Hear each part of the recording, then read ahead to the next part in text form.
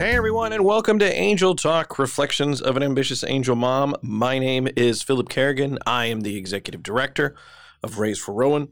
We are the organization that helps families suffering through the loss of a child with funeral cost assistance and emotional support. I am not joined today by the Angel Mom. She again went out and interviewed Summer Gordon last week, and so what we're going to do this week is play part 2 of that particular interview. You may remember Summer. Summer lost her angel in sort of a very similar fashion to Bryn's. They talked a little bit about that last week. Lost her angel in an accident at her home. And kind of just like Bryn, decided to figure out a way to try and find meaning in that grief and within that death. And is an author, just like our ambitious angel mom. She wrote a book called Hope Remains, and the book is really all about how to be able to navigate through your grief and the fact that things can still look up. You can still live a happy and fulfilled life in honor of the angel that you lose. And so this is part 2. This is kind of neat. Her and Bryn kick off the interview talking about sissy signs, which of course is everybody's favorite when it comes to these podcasts, talking about these different sissy signs. So they share one, and then they talk a little bit more about Summer's book, and they talk more about sort of the way that each one of them navigate through the pain and heaviness of grief on a daily basis. I am not going to take up too much of your time. I'll hit more on the upcoming events that Raise for Rowan has at the end of this podcast. But let's go ahead and kick this off and send you into part 2. Here is the interview, the final part. All right. Everybody, our listeners know what a sissy sign is, but I would love to ask you, Summer, if you have a sissy sign from Sawyer. So I haven't had a ton of them, but Sawyer loved Matchbox cars, and they're everywhere. Like, they're in our yard. We'll find them in just the most random of places.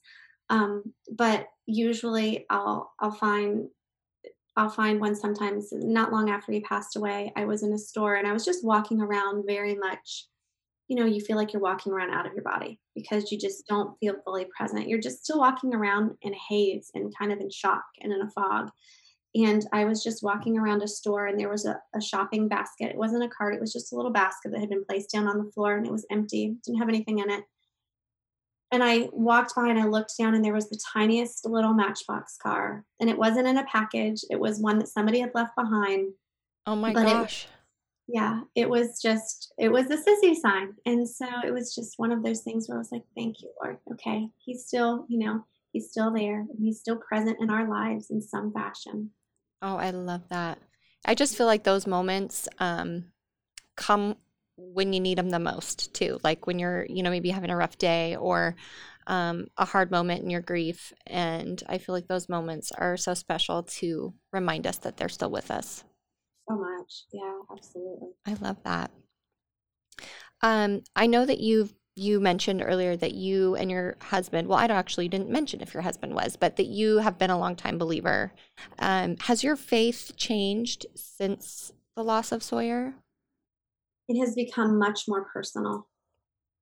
Much more personal. It's like you have this head knowledge, and it has just downloaded into my heart. And it was already in my heart too, but it's just totally expanded.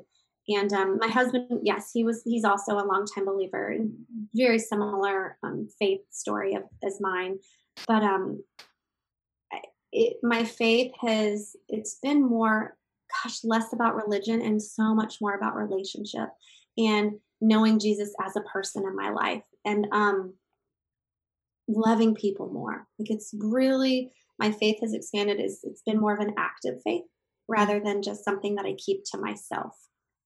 I'm still not one that goes out just evangelizing in the streets or anything like that, but I'm much more, I feel like you wear this kind of, like you have a rite of passage now. Like, I wear the badge. I've earned the badge. Now I can talk about, and that's not the case. It's, it's not that we can't talk about our faith before, but when people know that you've suffered such a tremendous loss, they are much more inclined to listen. And so I'm much more comfortable just sharing my faith and why I believe what I believe and how I've been able to withstand what we've gone through. Right. And it is. It's incredible. And it's such a testimony to your faith, and it shines bright. And um, what a gift that you're able to share that with other people too. Because not everybody gets that gift, to be able to share and want to share, or maybe they're still afraid. And it's very beautiful and such a blessing that you're, confident and you're strong enough to share your story, because it's not easy to talk about. We all It's know. not, Yeah. you don't want to offend people too, and you don't want to feel like you're forcing something down their throat. And that's not at all what we're doing. It's just, I think to myself, because even we went to counseling right away when Mm. Sawyer passed away. I mean, within probably 2 weeks' time, we started going to grief counseling. And I told the counselor, I said, I feel like we're doing well. And he said, oh my gosh, you guys are doing remarkably well. And that's only because it's not of ourselves at all. It's only Right. because of our faith and the strength of the Lord. And so it's like, when I share the goodness of God, it's not because I'm a Bible thumper and want to hit somebody over the head with it. It's because I want them to have the same thing. If you have the answer to everybody's problems, why wouldn't we share it? Like, we should love people enough. And two, it going through loss like this, it gives you such perspective, and you realize, what are we doing? Like, what are we doing? Are we just going around in circles in our life? Like, why are we here? And it's to make an impact. It's to love God. It's to love people. And am I even loving people if I don't share the goodness of God, and share my testimony of the goodness of God? Because they too can have what we have. It's Yeah. a free gift for anyone. It's nothing that we can earn. And so yeah, so that's why it's made it easy to be more bold, because it's just telling our story. That's all it is. It's Yeah. not, it's not forcing anything down anybody's throat. But I Exactly. think because we've gone through such loss, people are more inclined to listen. And then there's the whole aspect of, well, then I feel like I have more of a responsibility then, since somebody might turn their ear more towards me than they would Joe Blow on the street, then I have even more of a responsibility to just share of God's faithfulness. Right. Incredible. Summer, how did your other children deal with the loss? And um, that just brings on a whole new challenge as a parent when you're trying to grieve and heal yourself. Um, do you have any advice for other parents that might be going through a similar situation? How did your kids cope? And do you have any tips or advice for them? So, I don't know if I have advice necessarily, because every child is so different. My son is an outward griever. He just wears his emotions on his sleeve, like his mama. And my daughter is much like my husband. She's a stuffer. And so she needs to grieve quietly in her room and in her bed and crying to her pillow. They've both been drawn more towards younger children. And so Mm. I see that gaping void in their heart of missing having a little brother. But they grieved very differently. I've also heard that kids, especially if they're younger, they need to play, and they need to play hard. And so we really tried to do that right after Sawyer passed away. We had some family take them on just a few day trip to our cottage, where we could have time to grieve and be raw and just ugly cry and not have that seared into their memories. And they have plenty of those memories seared anyways, but just in the early days, that really helped us, because they could go have fun with their cousins and not have to worry about seeing that. And then we met up with them a few days later. But as far as grieving, it's still a process. And then, I do think what is healthy is that we talk about Sawyer constantly. Mm. So it's nothing taboo. We don't Yeah. want there to be anything taboo. They can ask any questions. They can ask about the accident. They can ask whatever they want. We really try to be very open with our kids, and having that open communication. And then there were times where my one of my kids said, I'm sorry, I don't cry about him as much anymore. And they were like apologizing. And I Oh, said, it's okay. I was like, you don't have to cry about him to love him. That doesn't mean you don't love him. And I think they needed to hear that, because they right. felt broken and a little bit defective. So I said, just know that when I cry about him, it's not because I love him more. It's just because I am not able to rub him on the head or kiss him on the head like I can do to you guys as often. And so it's just this pent up grief that I can't express. So mama's going to have to cry and let it out.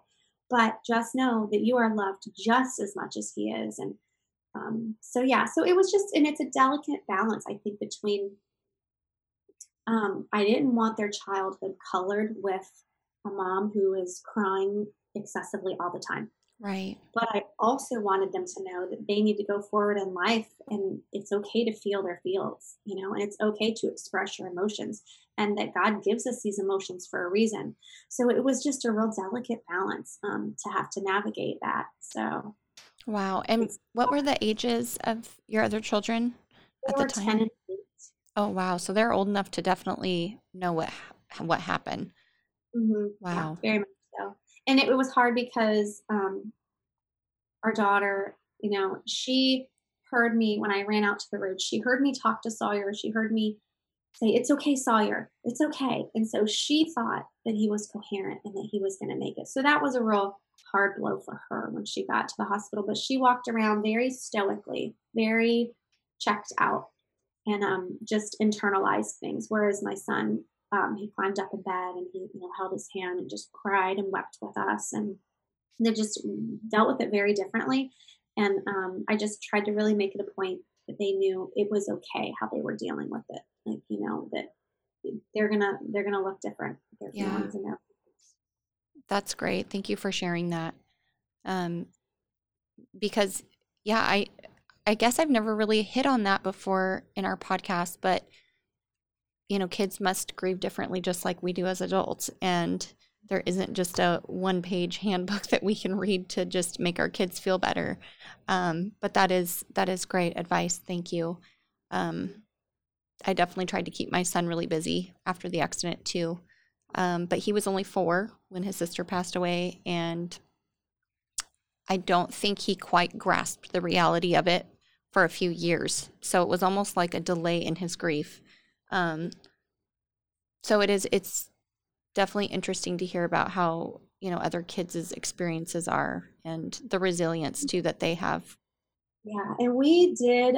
So, like I said, we were in counseling right away. My kids were not, because I asked our counselor. I said, "What is your advice?" Mm-hmm. I said they seem to be they seem to be okay emotionally. And he said, unless it's impairing their ability to function, don't force them to go to counseling. He said, because I see so many kids who are forced at a young age and then they resent it and they don't use it as a tool later in life. And so we didn't want that.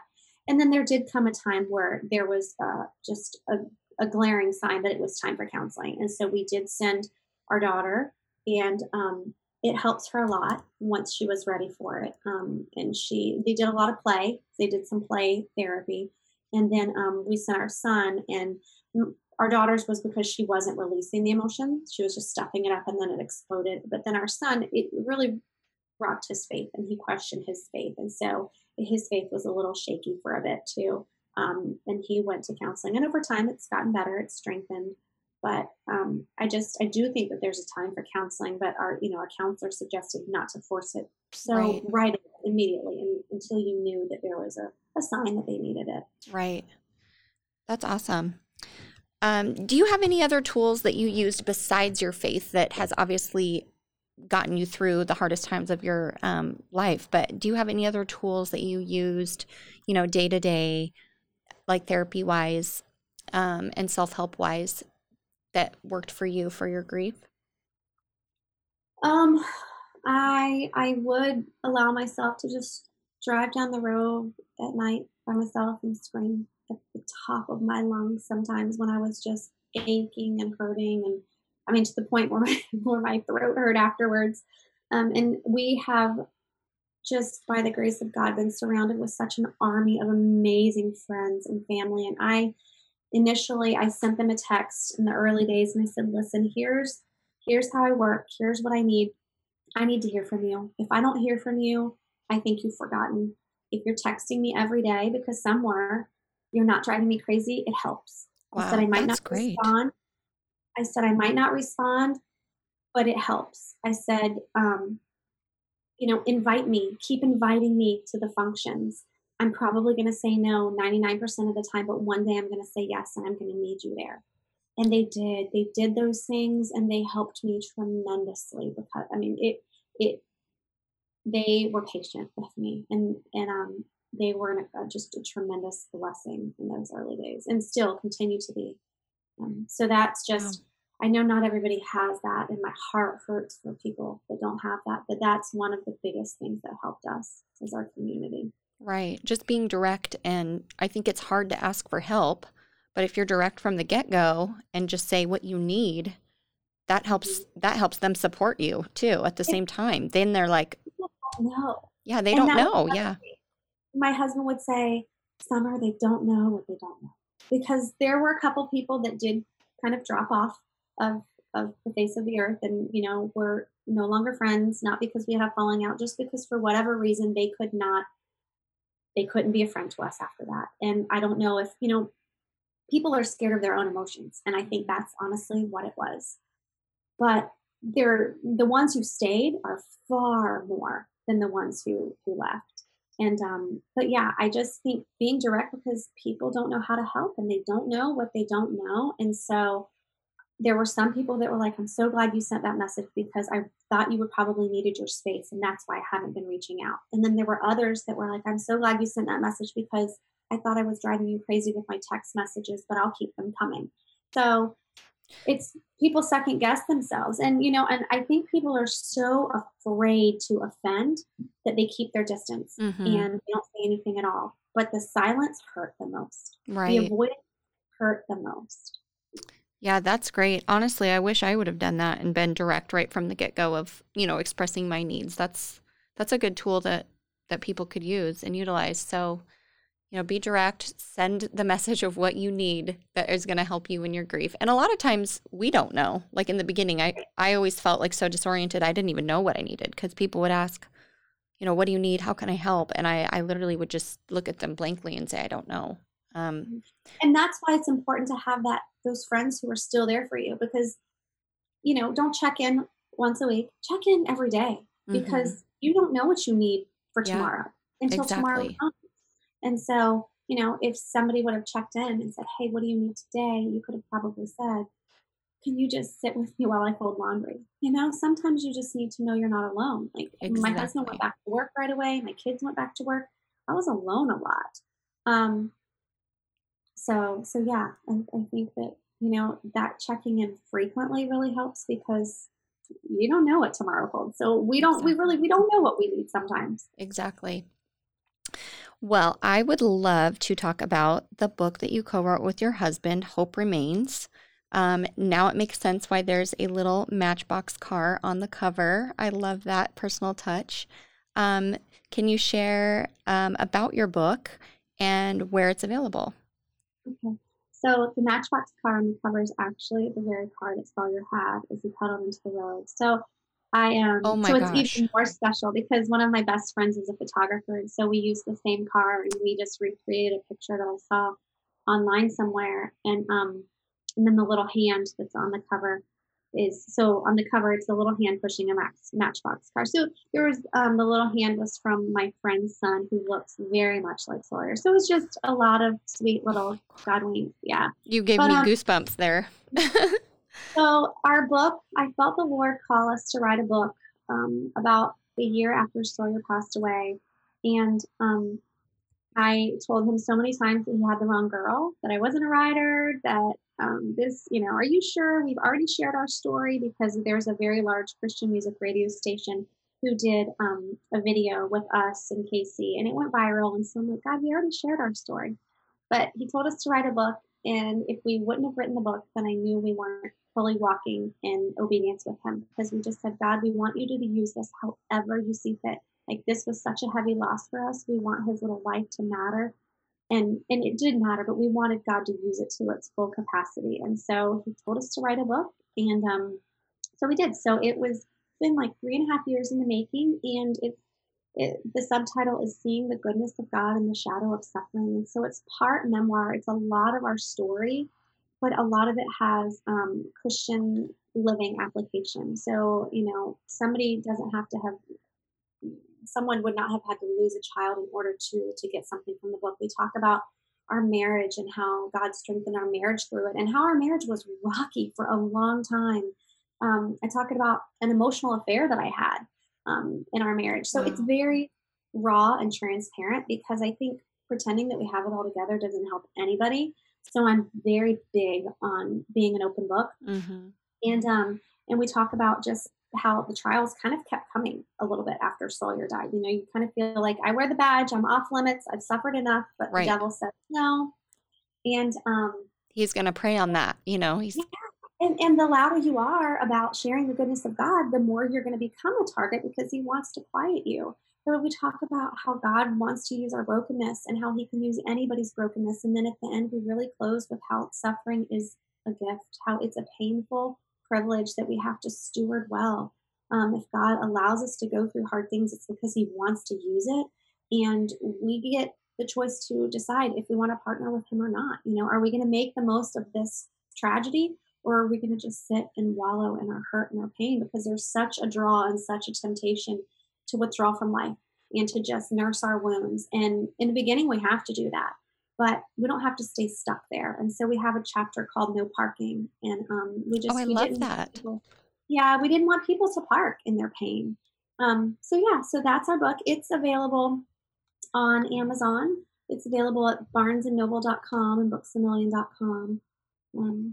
We just released it at the end of February. We released it close to Sawyer's birthday, and God's been really faithful in just ministering to hearts through it. So it's exciting to see how he wants to use it. Now we're to the point where we're like, okay, you didn't have the wrong girl. All right, I guess you knew what you were doing. So Right. even though we doubted ourselves a million times over, but we've got some strong endorsements. There were a couple of New York Times bestselling authors who endorsed it. Amazing. And recording artists. It is. It's just a testament to the Lord's faithfulness. So it's not because we're fabulous writers, but I guess they saw the value in it. So well, that is beautiful.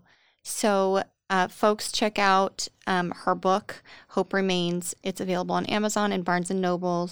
I will also include some information on that as I share it on our Instagram and our Angel Talk podcast pages. So you guys can check it out, because it sounds amazing and such a testimony of, your love for the Lord and what he's done in your life. And I just feel so lifted up after talking to you today, Summer. You are a ray of light. And I know our listeners can probably feel that as they listen to your story today.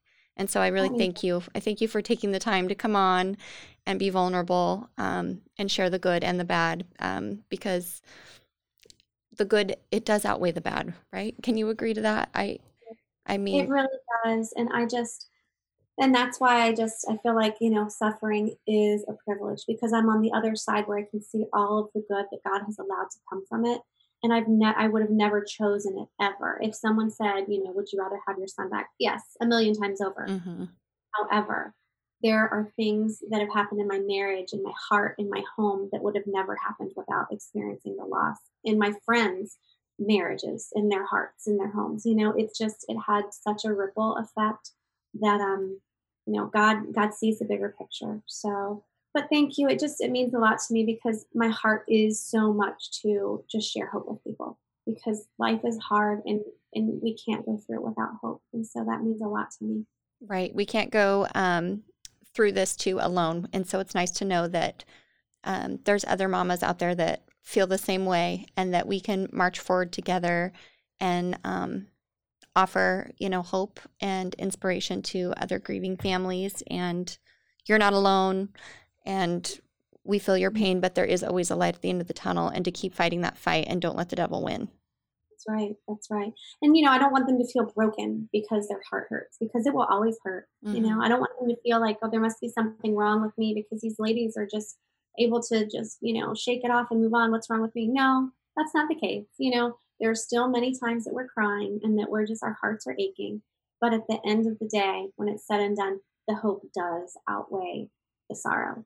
And it does. The Bible says that we don't grieve as those who don't have hope. And it's just so true. So there's that hope is always available. Awesome. Well, thank you so much, Summer. And to our listeners, we will tune in with you guys next week. And thank you so much.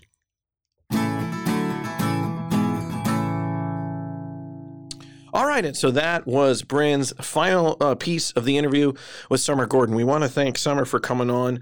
We will make a link to her book for purchase available in this week's episode's description. Really neat. It's really cool how Bryn is able to bring these different folks in and have this really incredible, inspirational chat. So we want to thank Summer for coming on. Again, she is the author of Hope Remains. So you can even Amazon that. It's there. Google that book and see what you think of it. We want to wrap up by giving you some information on some of the events. We do actually have events coming up now, and here's what's neat. One of the general themes for our events coming up is the comeback starts here, and that's exactly what these events are meant to do. Each one of our events is actually in person. And we're trying as hard as we can to keep COVID protocols together. We're actually super excited about our first invitation-only event, the Spring Spritzer, which happens on April 24th at the Kodiak Room here in Tenino. That particular event is invite-only. It is free to attend for those that we invite, but it is COVID protocol heavy. So you got to wear a mask, you got hand sanitizer, you're going to be asked a series of questions when you come in, the whole nine. But we're really excited because it is the first in-person event here in this county since COVID began. So we're excited about that. A month later, we're out on the golf course. So it is our annual endowment golf tournament, the RFR golf tournament. It's on May 21st. The first tee time is at like 8 o'clock. So we'll have folks out there golfing at around that time. So if you're into that, you can visit www.rfrgolf.org and sign up your team today. We are also going to be looking into, breaking a little news here, we're going to be looking into a potential tournament next year in Arizona. So if anybody has any contacts, that would be awesome. And then finally, on June 19th, we have the Run for Rowan. Yes, we are bringing the run back. It is not going to be the virtual run, although we will have that component still. We are actually going to do the entire run in person.